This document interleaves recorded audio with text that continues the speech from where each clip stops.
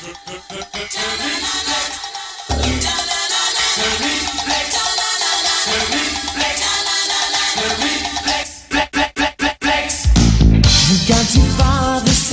Actung Earthlets, my name is Conrad alongside my friend Fox, and this is the 114th episode of Space Spinner 2000, a podcast where two Americans try to make sense of the UK's own galaxy's greatest comic, 2000 AD, 1 month of progs at a time. This episode we're covering 2000 AD for April and May 1984, progs 366 to 369. This episode, the Mutant Rebellion reunites, Slain flies off, DR and Quinch mind the oranges, and Dave the Orangutan runs for mayor. Oh my god. Yeah. It was such a good couple of fucking issues, man. I like this orangutan. Absolutely. Yeah. If you want to read along with us, you'll find the comics we're covering today in Judge Dredd, The Complete Case Files 7, Strontium Dog, SE Agency Files 2, Rogue Trooper Tales of New Earth 2, Slain, Time Killer, The Complete DR and Quinch, and The Complete Future Shocks Volume, I don't know yet. Anyhow. Oh my gosh. Yeah, exciting stuff. Hopefully you'll be able to find everything somewhere as we enter some real classic comics. You know, it's things are really heating up here in 2000 AD, and speaking of heat, it's through one Slain. Beautiful. I love how oh wait, I'll let you do the critic. Oh no, no problem. Script robot Pat Mills, art robot Massimo Bellardinelli, lettering robot Tom Frame. Man, I love how start of this scene, it's scream Slain, and then suddenly remember, shit, don't scream. Yeah, yeah. Next to the Dragon Maid nest is sorry. Let me start again here. Dragon Maid Nest is chained to a sacrifice post as the evil Mata, an ancient dragon that only sees in infrared heat, sniffs around her. Slain, Uko, and the Nooker, her bull dragon that flies around and is real cool, have arrived to save her. But as she calls out to them, she forgets that the Mata is looking for the heat of her cries. Yeah, the delicious golden cloud. Yeah. Luckily, the villagers that have tied Nest up are now shooting arrows at the Mata, so it starts burning them alive. They really just make a series of very poor decisions by going after these dragon people. Had they just ignored all of it, this woman would still have sons alive. She'd still have it. I mean, she'd have lost one, but she wouldn't have lost like the other three at least. Although some of those were also from the interaction of Slain and all this stuff as well. I mean, he cut one of their faces off last episode. Well, they attacked him. Yeah, fair enough. So, Kikva the fish, as you said, Kikva the fishwife's thirst for vengeance has started this. Now 2 more of her sons have died with the flames of the Mata. Slain flies in aboard the Nooker and the 2 dragons start fighting in midair. It's so awesome. Oh man, we get so many gnarled bodies ripping at each other over the next couple pages. Absolutely. Uko, who stole the dragon horde from the Nooker, it gets knocked off and he jumps off after it as the 2 mighty worms fight high above the ground. The Nooker is young and fit and has Slain in its back pocket, but the Mata has tons of experience, which, as we'll learn in other comics, counts for a lot this week or this episode. They fight and crash into a nearby lake. Kikva attacks Nest as she frees herself, and Nest punches her in the face. The dragons keep on fighting, but the Mata's flame has gone out. Oh, dude, in like this gross picture of like what helps make a spark, which are these 2 exposed bones in their throat. It's crazy, yeah. Unfortunately, although his flame has gone out, the Mata is instead biting a nerve point on the neck of the Nooker. Slain is there, however, and attacks with his axe, but the axe shatters on the diamond skull of the Mata, and the resulting sparks from the stone axe exploding. Yeah, it manages to relight the Mata's flame, so now Slain is helpless before the flaming dragon! Rest in peace, Brainbiter. Yeah. You beautiful stone bastard. R.I.P., you mighty axe. May you be kissed by many in the future. Wow. Yeah. kissed in Axe Heaven. So weaponless as the matter breathes fire, Slain runs and snags an anchor from a nearby boat. Such an upgrade. It's real cool looking. He slices open the matter's gut and then throws it into the beast's mouth, where it wedges it open and causes the dragon's own flame to interact with its inflammable venom and causes the whole thing to blow up from the inside out. My favorite thing is that he's in the water, shoots out of the water while throwing the anchor upwards, and it just gets into the thing's mouth. It's just such a cool action sequence. Because it's hooked, you can't pull it out and stuff like that. Exactly. But so now the matter is exploded and it's time to head off. It turns out that because there'll now be 3 people on the Nooker's back, they'll have to ditch the dragon horde to carry them. Or, I guess they could ditch Uko instead and then take the treasure, but Uko's less interested in that. The villagers are now rich, and we learn that Nest has killed her uncle, but she's done with the farm life. And so instead she wants to see more of a Tir Nan Og. And who's to blame her? It's the land of the young. I'm gonna blame her a little bit here, because what would be really fucking useful for you on your adventures out into the world is just a little bit of spending money. And for fuck's sake, she farmed gems. It's true. Yeah, they could have at least filled their pockets with part of the dragon horde or something. But who's to say, Yeah, that's true. Our heroes ride off into the sunset. Oh, sorry. First Nest tells the story of how dragons came to be. Oh, yeah. With some really awesome art by Bellardinelli here. Also gross, I guess. What? No, it's dragons eating a triceratops. Yeah. It's kind of cool. Yeah, it's basically apparently dragons were once small winged dinosaurs that grew fat by eating the dead bodies of larger dinosaurs that died off in the extinction and eventually evolved into dragons.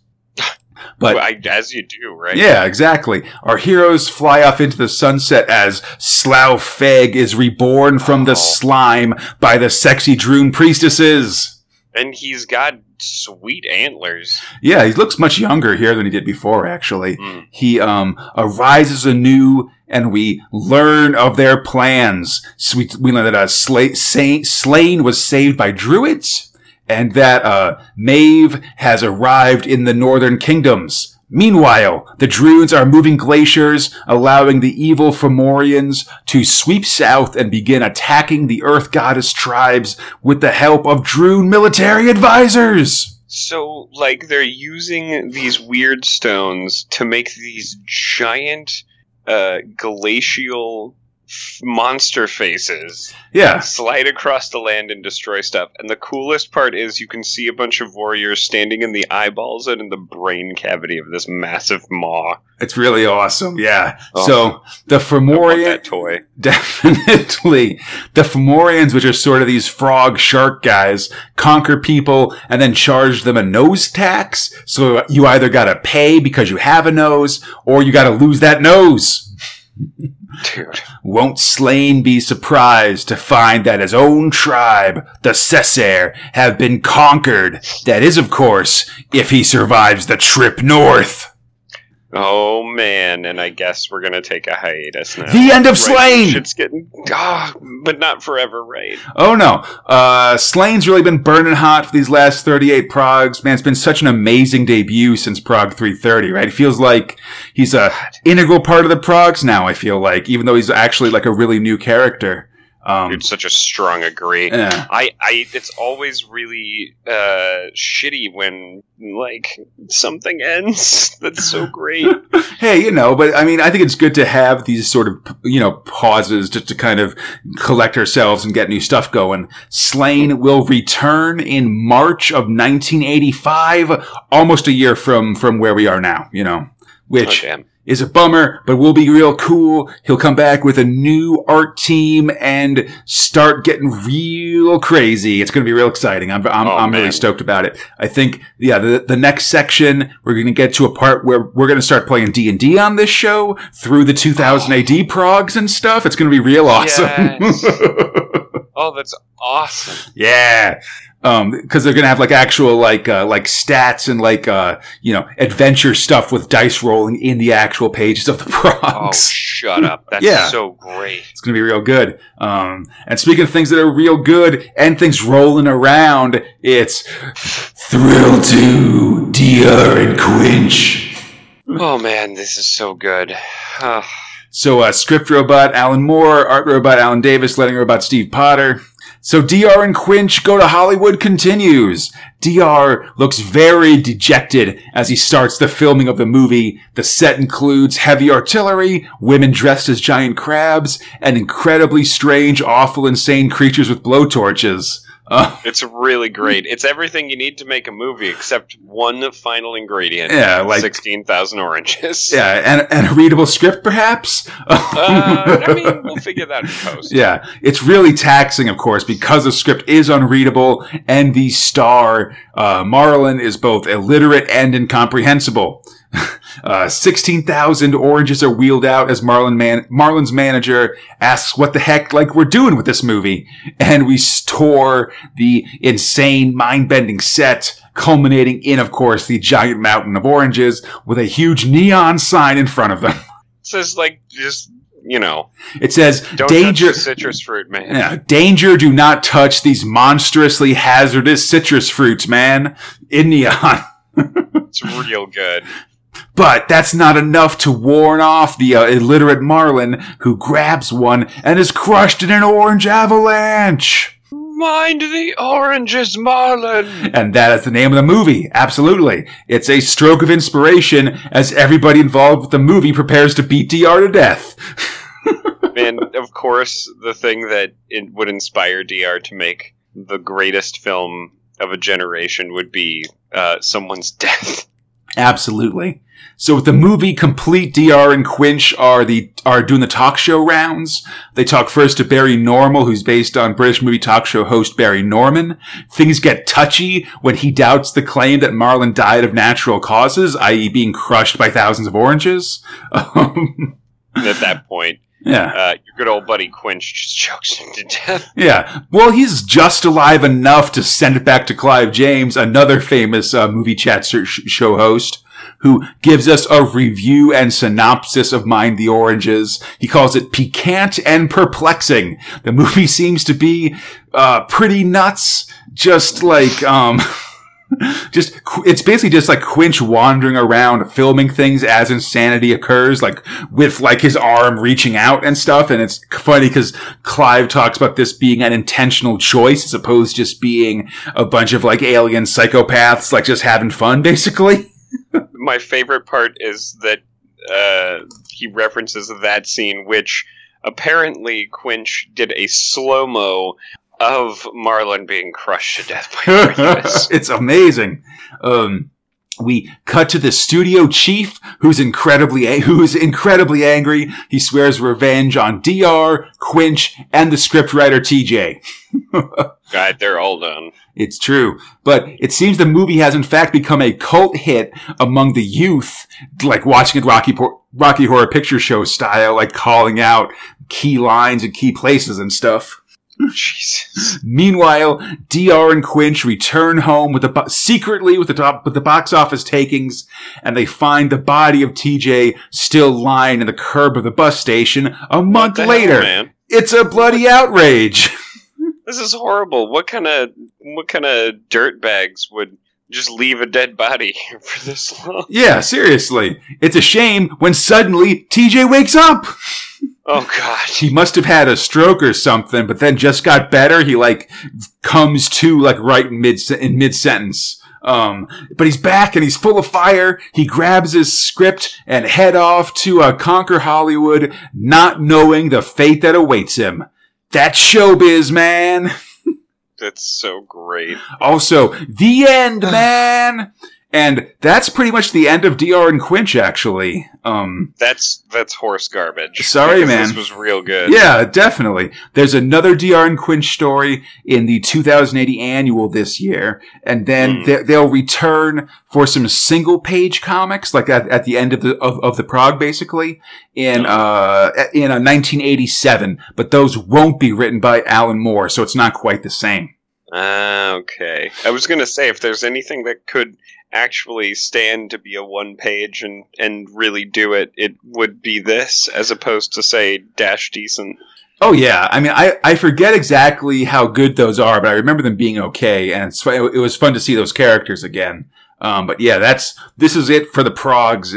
For the Progs of DR and Quench, very sad. Just like, a couple months and then we're gone. I do think it's really funny. Again, I think I said this before, like at the 10th anniversary of 2000 AD, they like asked Alan Moore about DR and Quench and he completely disavowed them. He's like, I don't remember why I wrote these, what I was thinking. They're weird and I no longer claim credit for them or something like that. Really? Because this is good. I mean, yeah, okay. So you fucking wrote Skiz, but like at the very least, I mean, these guys deserve a home. They're beautiful. Yeah, I just think they might be a little bit more misanthropic for his tastes at the time. I got you. Oh man, sorry, taking a drink. Yeah. Anyhow, but yeah, stop monkeying around. Oh God. Oh man. Now I got to leave that in. Okay. Because speaking of monkeying around. It's Thrill 3, Judge Dredd. I saved you some editing time. So, script robot for Judge Dredd, John Wagner and Alan Grant as TV Grover. Art robot Ron Smith, Art robot Ron Smith and Jim Bakey, letting robot Tom Frame. Man, it's time to do Fox's favorite activity and chill with an orangutan. Oh yeah, man, it's Portrait of a Politician, one of my favorite stories. The portrait in question is, of course, Dave the Orangutan, man. He's really chilled out. Although, I gotta say, as a man who enjoys a fine Sazerac, a banana rack, or whatever they call it, a banana rack does not sound delicious. A Sazerac that tastes like bananas. I don't know if I'm familiar with that one, I gotta say. But, Sazerac? I don't know. I haven't had that drink, I don't think. But, anyhow, at a bar in Mega City 1, Billy Smart is hanging out with his buddy Dave the Orangutan. Dredd stops by and hassles them briefly, but Billy's got a license and Dave doesn't bother anybody, so whatever. Just keep it that way and move along. Which is interesting, because how would Judge Dredd have known to check the bar unless there was a complaint? Does he just have ape sense? Yeah, maybe just kind of stop by. He occasionally just gets like a wild hair about, his crime sense pings. And he's got to stop by just to make sure that everything's okay, He's got a crime detector. I mean, kind of, right? Yeah, that's true. Okay, yeah. Well, whatever. So, at the bar, Billy continues to decry the state of the world, as you do. When a sports show comes on TV, the analysts are predicting the outcome of the Super Bowl, the Southside Radiators versus the Old Town Rats. They go all the way for the Radiators, and doubting their knowledge, Billy calls in and says that Dave the Orangutan could pick better than them. I mean, Mo was getting real upset about it. It's a whole thing. But, so Dave picks the Rats, and everybody laughs. And here we get kind of a 2080 crime discrepancy because we're supposed to know that the Rats will win, but we won't see why they will until next episode. But there's a little bit of flashback as part of, it's part of Cadet Judge Decker's first patrol. But anyhow, what happens is the Rats win 94-0 and Dave is vindicated. There's only one thing to do for this sports show, and it's hire that monkey! Or, ape, but you know what I mean. I like, just like coming out of this, it's like the bar loves this ape. Absolutely. And everybody else thinks that it's bunk. And man, oh man, Dave's great. Yeah, totally, man. Dave gets brought on to do sports prognostication. The experts doubt him, but whatever, man. The results come in for the day, and Dave gets 15 out of 20 results correct, which is frankly pretty good. 75%, which is better than the 20 average that those guys are batting. Yeah, even a chicken pecking randomly should get 50% right, says Dredd, and that you should draw your own conclusions from that. Dave is now a TV sensation, and both gamblers and people who rob gamblers love him. I loved that whole thing where it's the man, Dave's great, and and I won so much money from gambling. And then a crook is like, gambling's illegal. Smack, take, good old Dave. Yeah, exactly. Giving people a lot of money for me to steal. Man, everybody loves Dave. Yeah. He's just making everything great. Yeah. Moving beyond sports, Dave is asked to pick the next mayor of Mega City 1, but as part of a trick. Yeah. They're trying to trick him. Yeah, exactly. Because instead of the actual candidates, like guys from the All Out War Party or the Lib Lab Flab Alliance and stuff. Flab. I'm so a part of it. It's a liberal, labor, and flabby, you know. Instead, he picks the joke candidate, namely his own picture. I mean, yeah, he'd make a pretty good candidate. He's beating his chest. But that's the whole joke. He's not actually in the race. Yeah, well, it's not cool that these guys are making fun of Dave, and a cry goes up like, why shouldn't he be mayor? Like, come on, why not indeed? The entire bar erupts, and they're like, you know what, this is some horse garbage. Yeah. We're going to make this fucking ape the goddamn mayor. And so does the rest of the city, because suddenly the Justice Department gets 37,000 nominations for Dave overnight, and the council decides to let him run under the old, there's nothing in the rule book saying a mule can't kick field goals rule. He's Francis the Mule into this mayoral election. Dave is in the race. And I love Judge Dredd's reaction, which is like, I see no reason to oppose it. Some good may even come of it, because Dave might get elected. Yeah, totally. He doesn't care for civil government that much. You might as well just have an ape in there. That's what I'm talking about. Negative ads are out in force against Dave, and Dredd has been assigned to protect the candidate just in time, especially as a driver from the oddball party takes a few shots at him.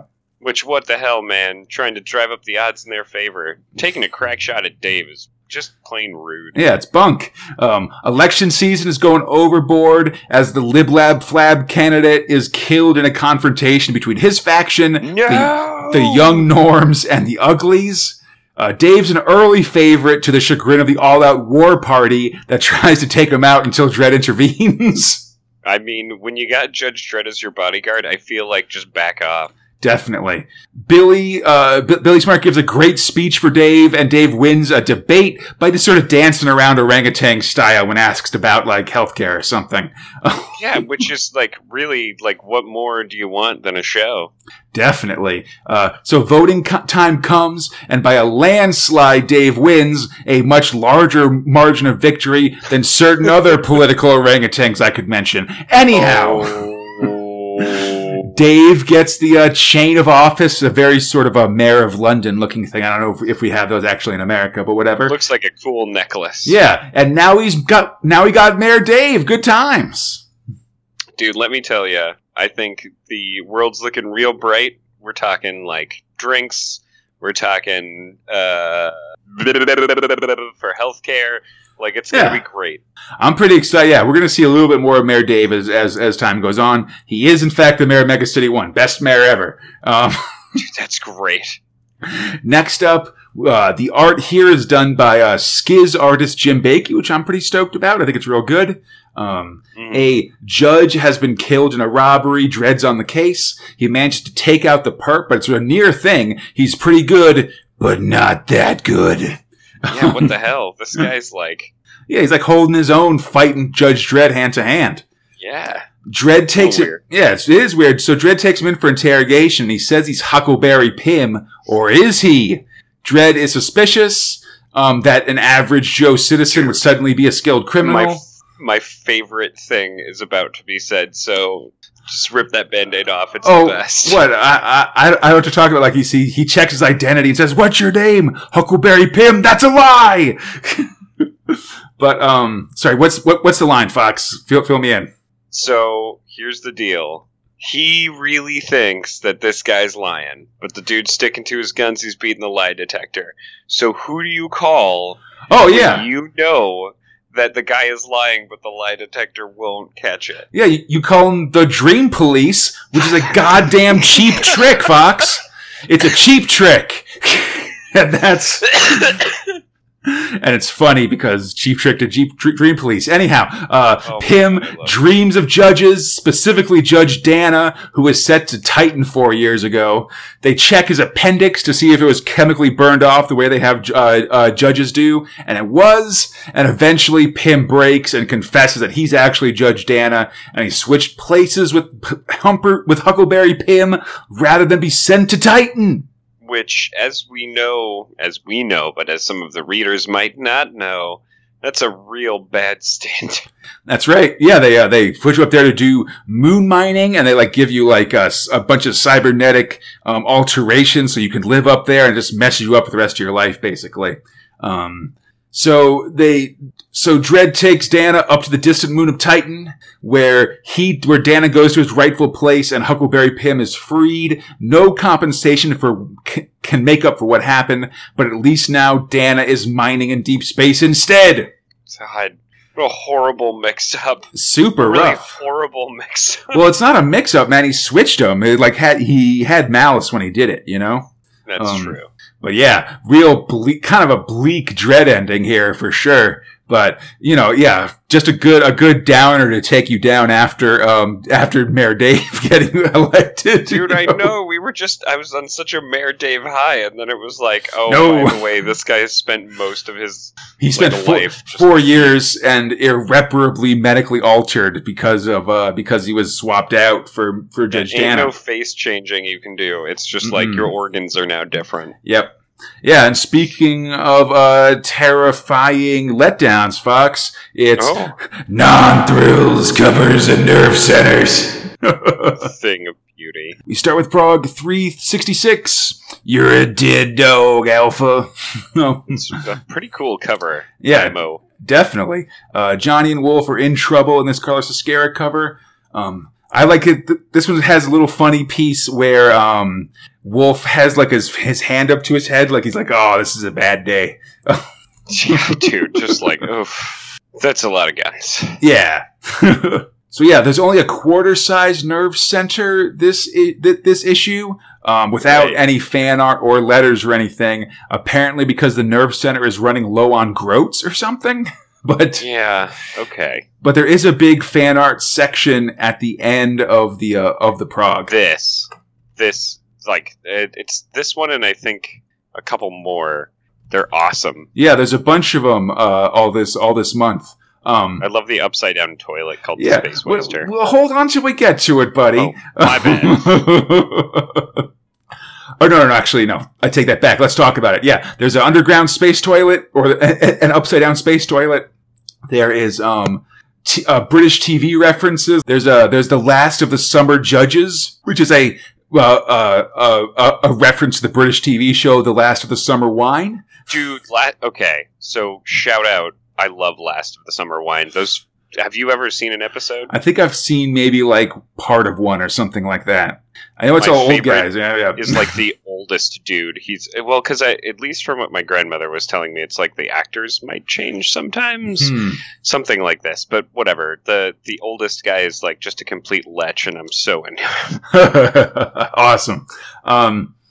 And then, and I just like how they're all wearing hats over their judge helmets and stuff. And then there's also Thargo Fix-It, which is probably best not remembered because it's a reference to the now disgraced Jimmy Savile.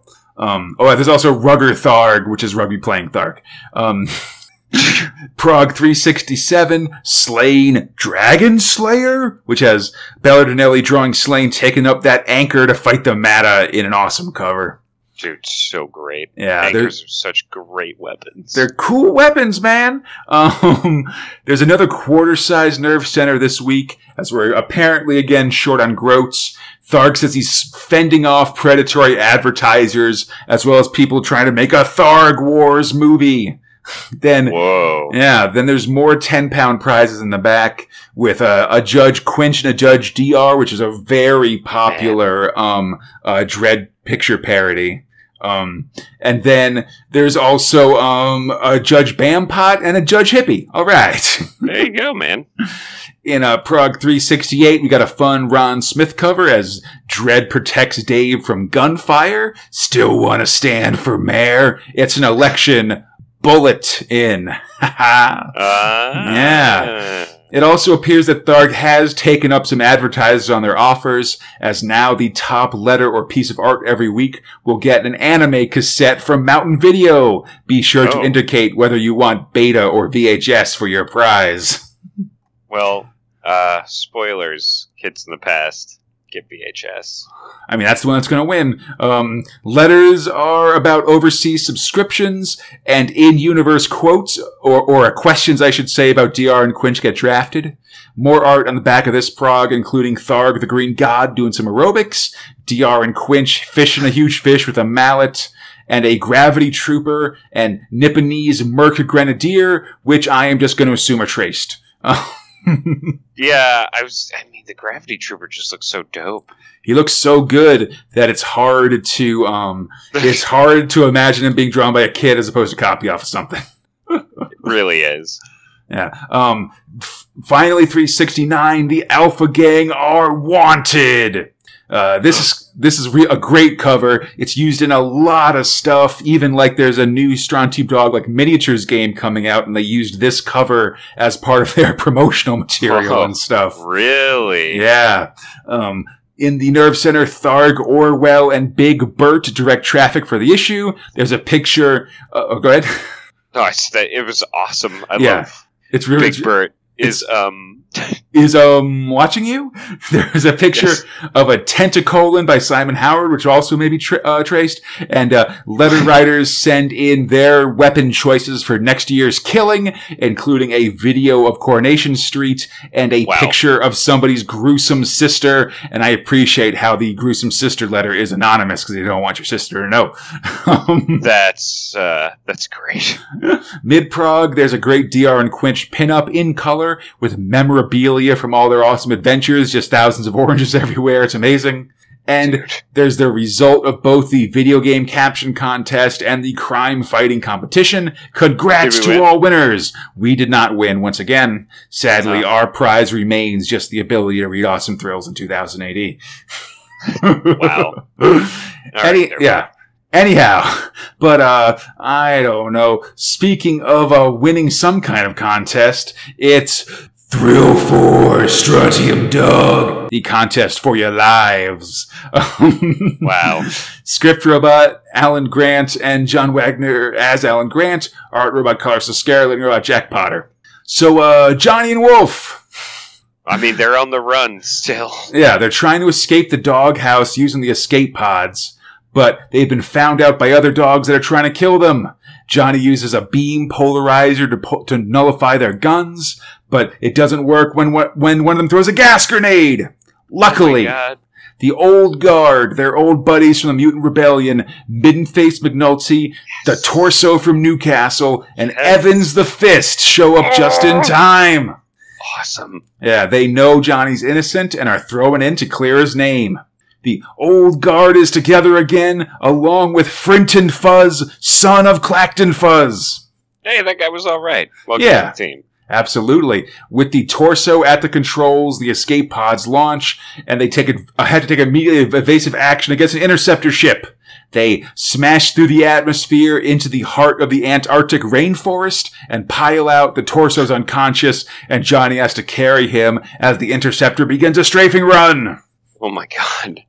It's just like so much action. Totally. Yeah, the interceptor's buzzing them. Johnny takes it out with a number 4 cartridge, and the Old Guard make their way deep into the jungles of Antarctica. Commenting, of course, that the flying snakes and monkey gators are delicious. Yeah, more than enough to tide them over. The Old Guard plans their next move. And it's probably going to be going to Jock's Landing to get some answers about this frame-up. Meanwhile, at the doghouse, there's a new human director, Norman King. King hates mutants, and they hate them back, but order is maintained by the harsh guns of the Styx brothers and the doghouse guards. Disloyal dogs will be weeded out and dealt with. Dude. It's a reign of terror at the doghouse. King gets word that the Strontium dogs have landed in Antarctica, and the other Strontium dogs are alerted to this. The Styxes are loyal to King because of the money he pays them, and they're the only ones that know the truth. that Norman King is actually Nelson Bunker Creelman. How is it possible? The anti-mutant hate monger and Johnny Alpha's father. Dude, he was stuck in a time loop. That's what right. What happened? I guess we'll find out soon enough. So with Slain ended, Strontium Dog moves to the front of the comic as the Antarctica militia flies in, as protected by the psychic abilities of the torso. Dude. He's got no head, and he can sense danger coming. That's awesome. It's ridiculous. And I guess people just understand everything that he's saying. He's got a complicated, a series of hand moves that he does. It's real great. Definitely. So the jetpack troops are launched as Johnny warns. That's right. More jetpack troops.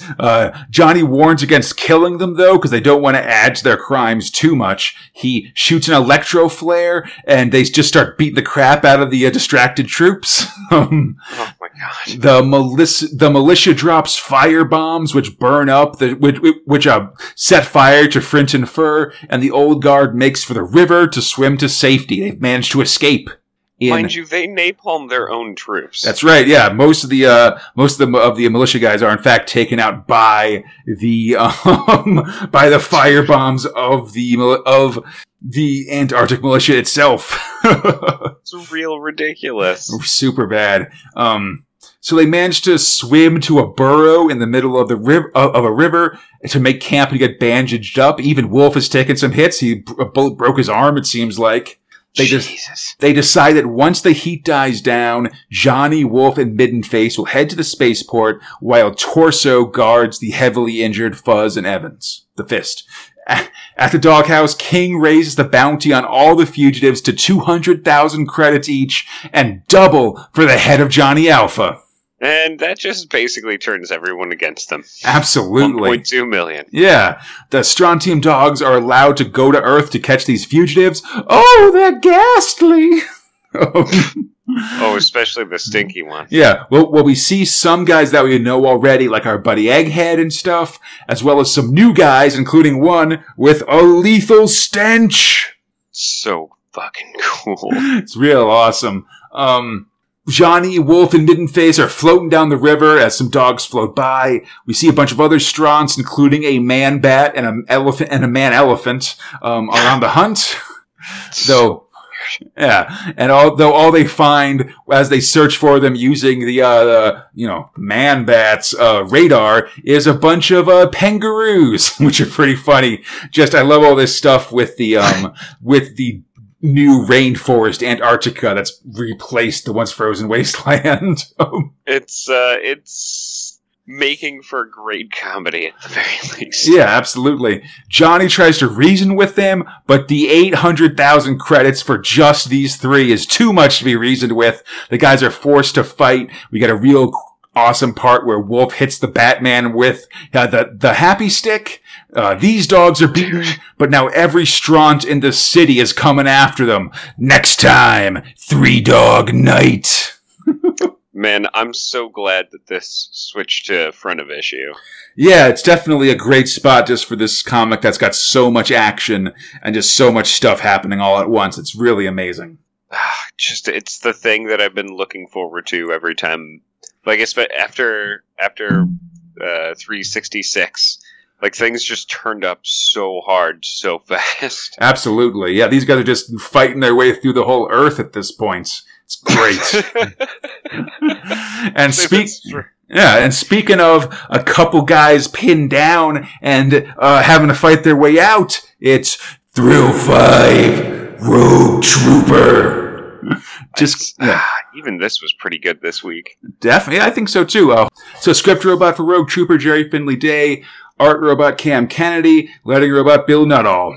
So we rejoin Rogue and the regened Gunner as they're on the move, but last episode Rogue killed a Nort sentry, and that body's now been found, and the Nort commander wants to take down Rogue once and for all. He's got a really creepy bug helmet. Yeah, I love his bug helmet too. It's kind of Darth Vader-esque almost. Anyhow, Yeah, exactly. Alert the Spider with a Y. Which apparently is the world's grossest tank. Definitely. Among the GIs, tensions are high as Rogue falls behind and Gunner offers to carry his stuff. Suddenly, a tank bursts from the ground.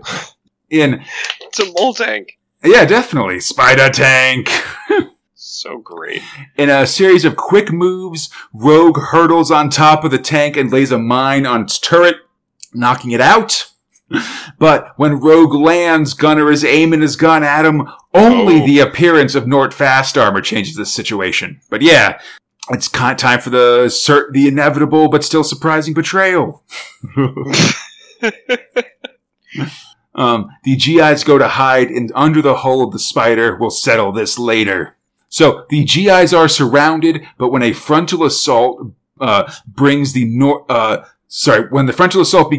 Nort leader orders concentrated las fire, even if it'll kill his own men. Trapped in the hull of the Spider, Rogue demands Gunner tell the truth, making him kind of pass out and flashback to masked figures torturing Gunner to make him kill Rogue. He's been brainwashed! Who is surprised? Nobody. I think you called this right away. It seems as though the brainwashing didn't quite work because instead of trying to kill Rogue, he's just trying to engineer situations where Rogue will be killed, which is slightly different. It's not murder if you're just trying to get him killed. Yeah, definitely. Suddenly, though, there's an attack by spacecraft. It's Millicom!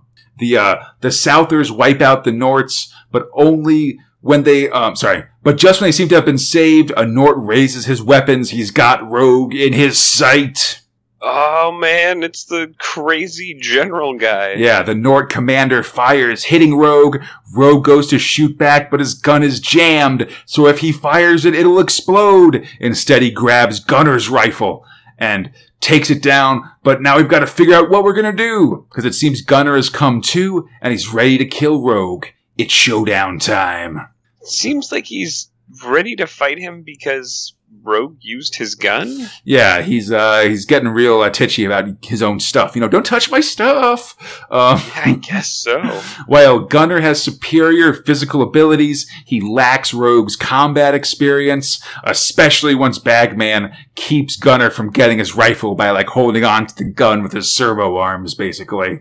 That's pretty cool. Yeah. Gunner instead grabs Rogue's gun, doesn't believe that it's jammed, and when he shoots it, it backfires into him and blows up his upper torso. It's pretty ridiculous. Absolutely. Rogue rushes over and snags Gunner's biochip and puts it into Gunner's own rifle, and we've now returned to status quo. Hooray!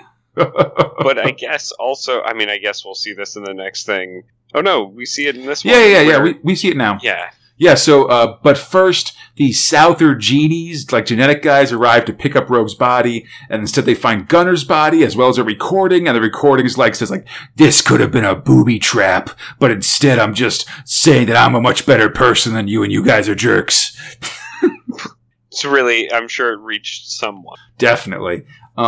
Anyhow, Rogue's walking the land, and we learn that Biochip Gunner retains his telekinesis. So basically, this side quest was worth it because we've gained this optional ability of gun flying. So ridiculous. It's pretty crazy.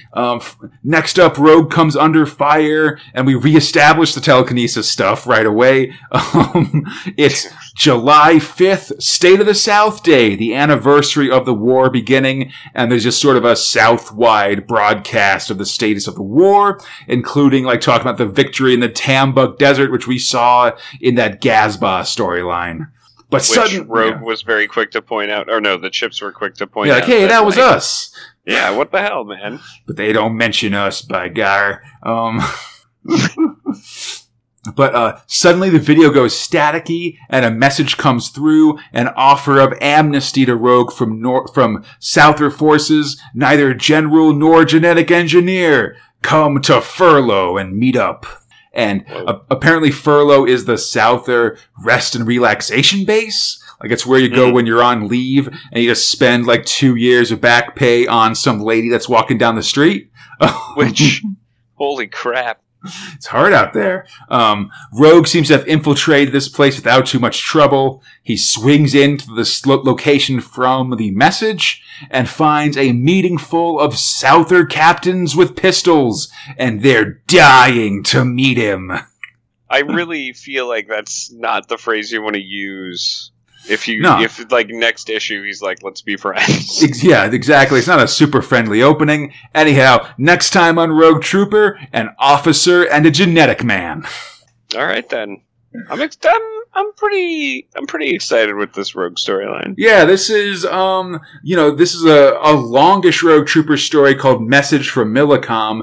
It's like, I believe it's either the second or third to last Rogue Trooper stories before Rogue Trooper hits a major milestone. Ooh, it's exciting.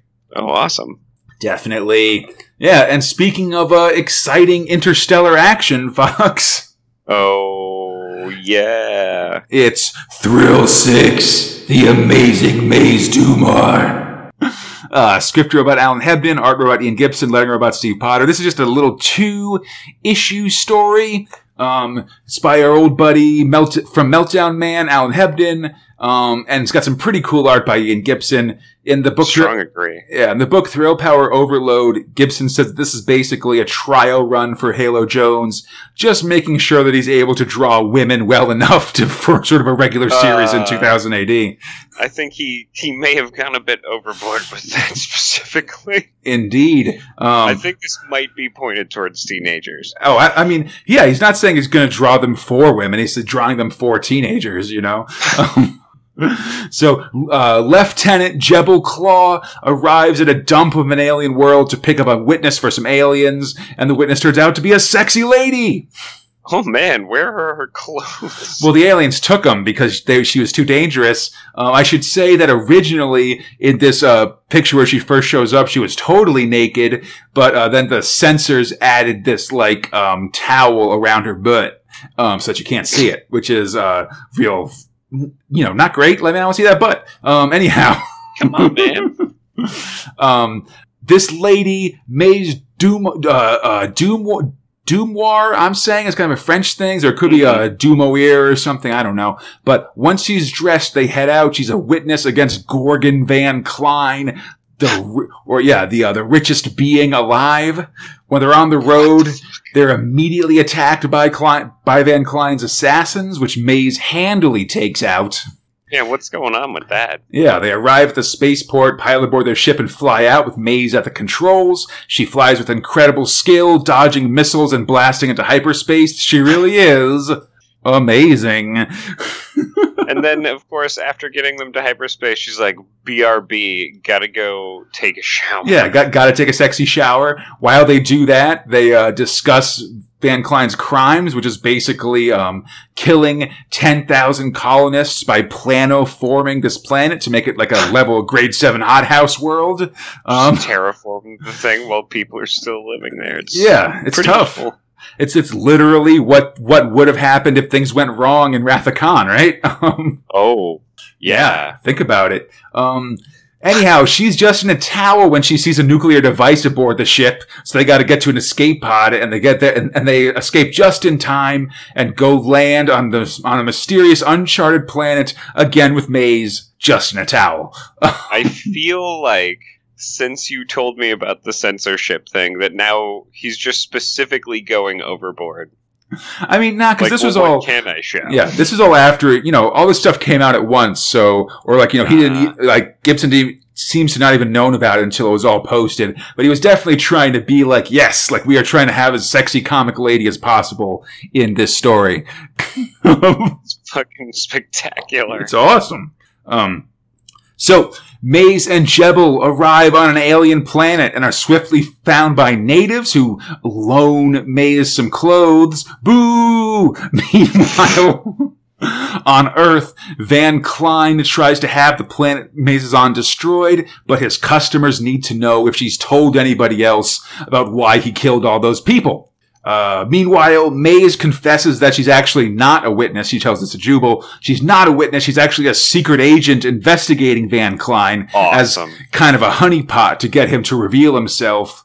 But it seems like that's all over, at least until their rescue ship is destroyed by a Xangshi slave ship, which is an alien race that slaves people. But it's not that bad, actually, because it ends up, because they need a super hot climate to live. So this seems to be proof that Van Klein is working with the Xangshi, and Plano formed that planet to sell it to them, because they can only live in a level 7 hothouse world. I mean, I guess we should just assume there's no other aliens that could live on a Well, I mean, it definitely points in that direction. Maze reveals she's got a nerve gas capsule that affects only not humans, hidden in fake skin on her foot. They go to just anything else. Yeah, all non-humans, definitely. And once they are taken to the ship's bridge, and the Xangshi leader there confirms the whole Van Klein theory, she hits the nerve gas and knocks them all out, and it's time to head home. Dude, I guess mission over. Yeah, mission successful. And now then, Jebel, it's super hot in this ship, so let's get you out of this uniform, because it's time for some off-screen sexing. The end of the Amazing Maze Dumar! Oh God, I love this little comic. It's super fast. This is definitely this kind of thing that would take any one page could be a whole prog worth of action if they wanted to. But instead, it's just in overdrive just to kind of get this as this sort of trial balloon popping things out. Real fun art by Ian Gibson for sure. Real ridiculous, just okay, let's go. Yeah, fine, whatever. Writing from Alan Hebden, just a lot of fun. Well, I mean, it never slowed its pace, which I think is what's exciting about that. If it dragged somewhere near the end or something, I don't even know how you would do that. No, I mean, only 2 procs. Yeah, it went from sexy shower to there's a bomb we gotta go. It's crazy, you know? Yeah, you're right. It would make an excellent film. I'd watch it. I don't know. But hey, speaking of classic science fiction movies, Fox. Oh, thank you. No problem. It's Thrill 7 Future Shocks. So, God. First we got... So stupid. This one's real dumb.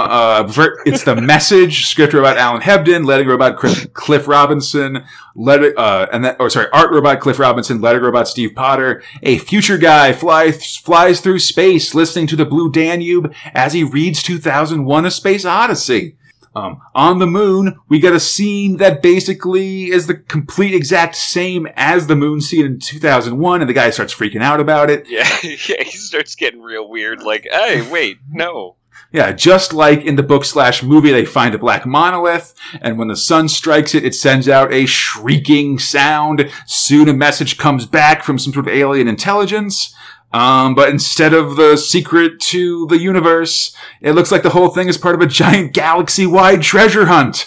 They've won a free holiday to Planet Fabuloso.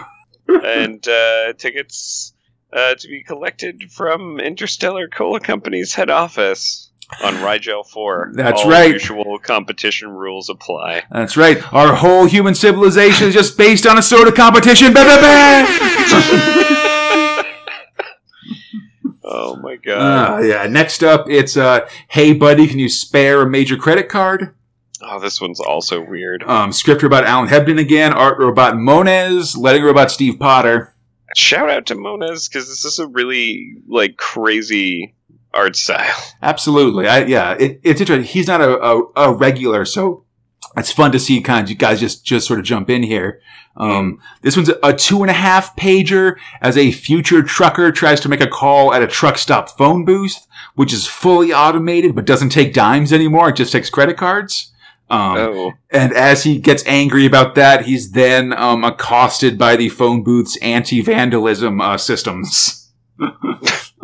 It's some pretty fun, just sort of friendly customer service robot stuff, which I usually associate with jokes about call centers and stuff. So it's fun to see it as a phone booth. In the end, the driver just runs the whole dang phone booth over with his truck and drives off.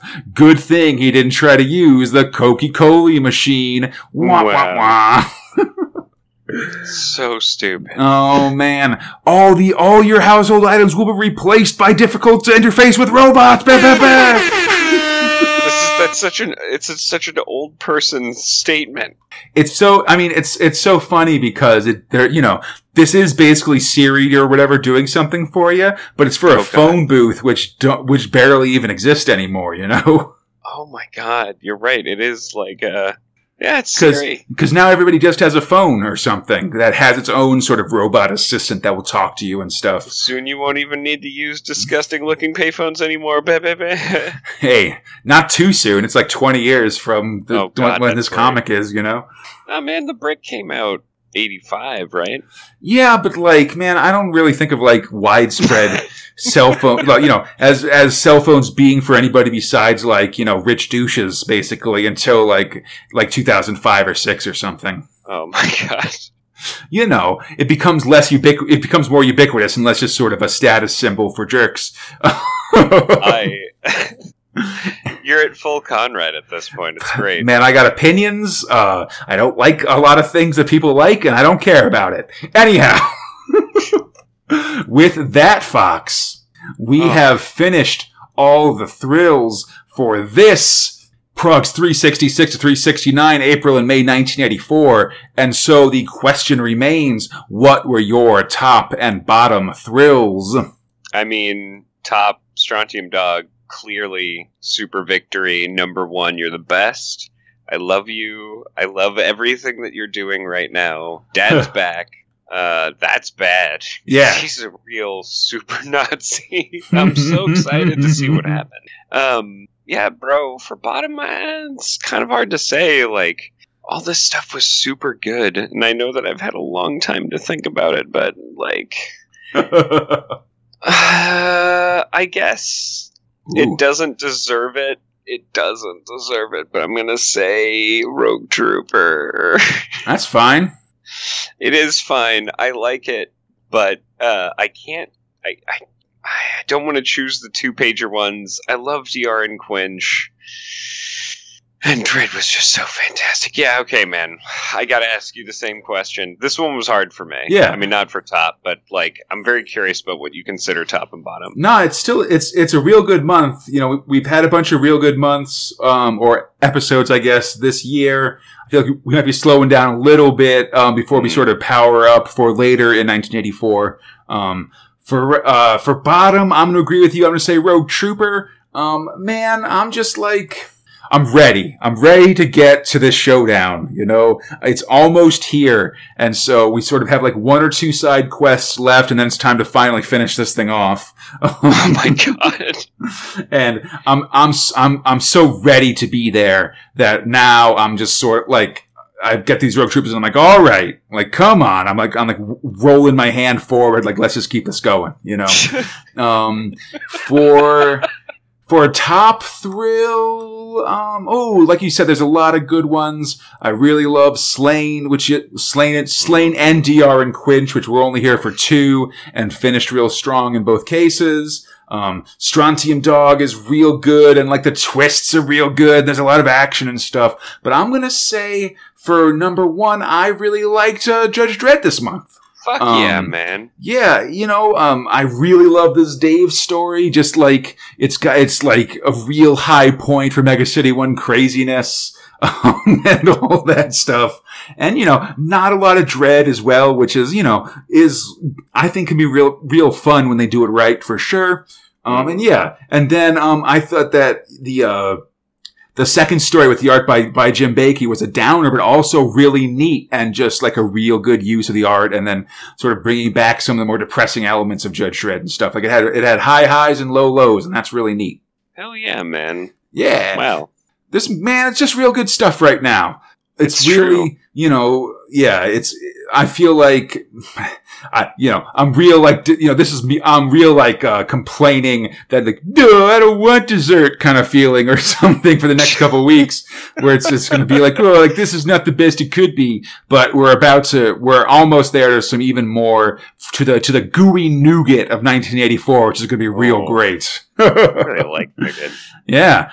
Anyhow, I hope everybody enjoyed the show. As always, you can find Space Spinner 2000 on iTunes, Stitcher, the Google Play Store, at our podcast site at spacespinner2000.com.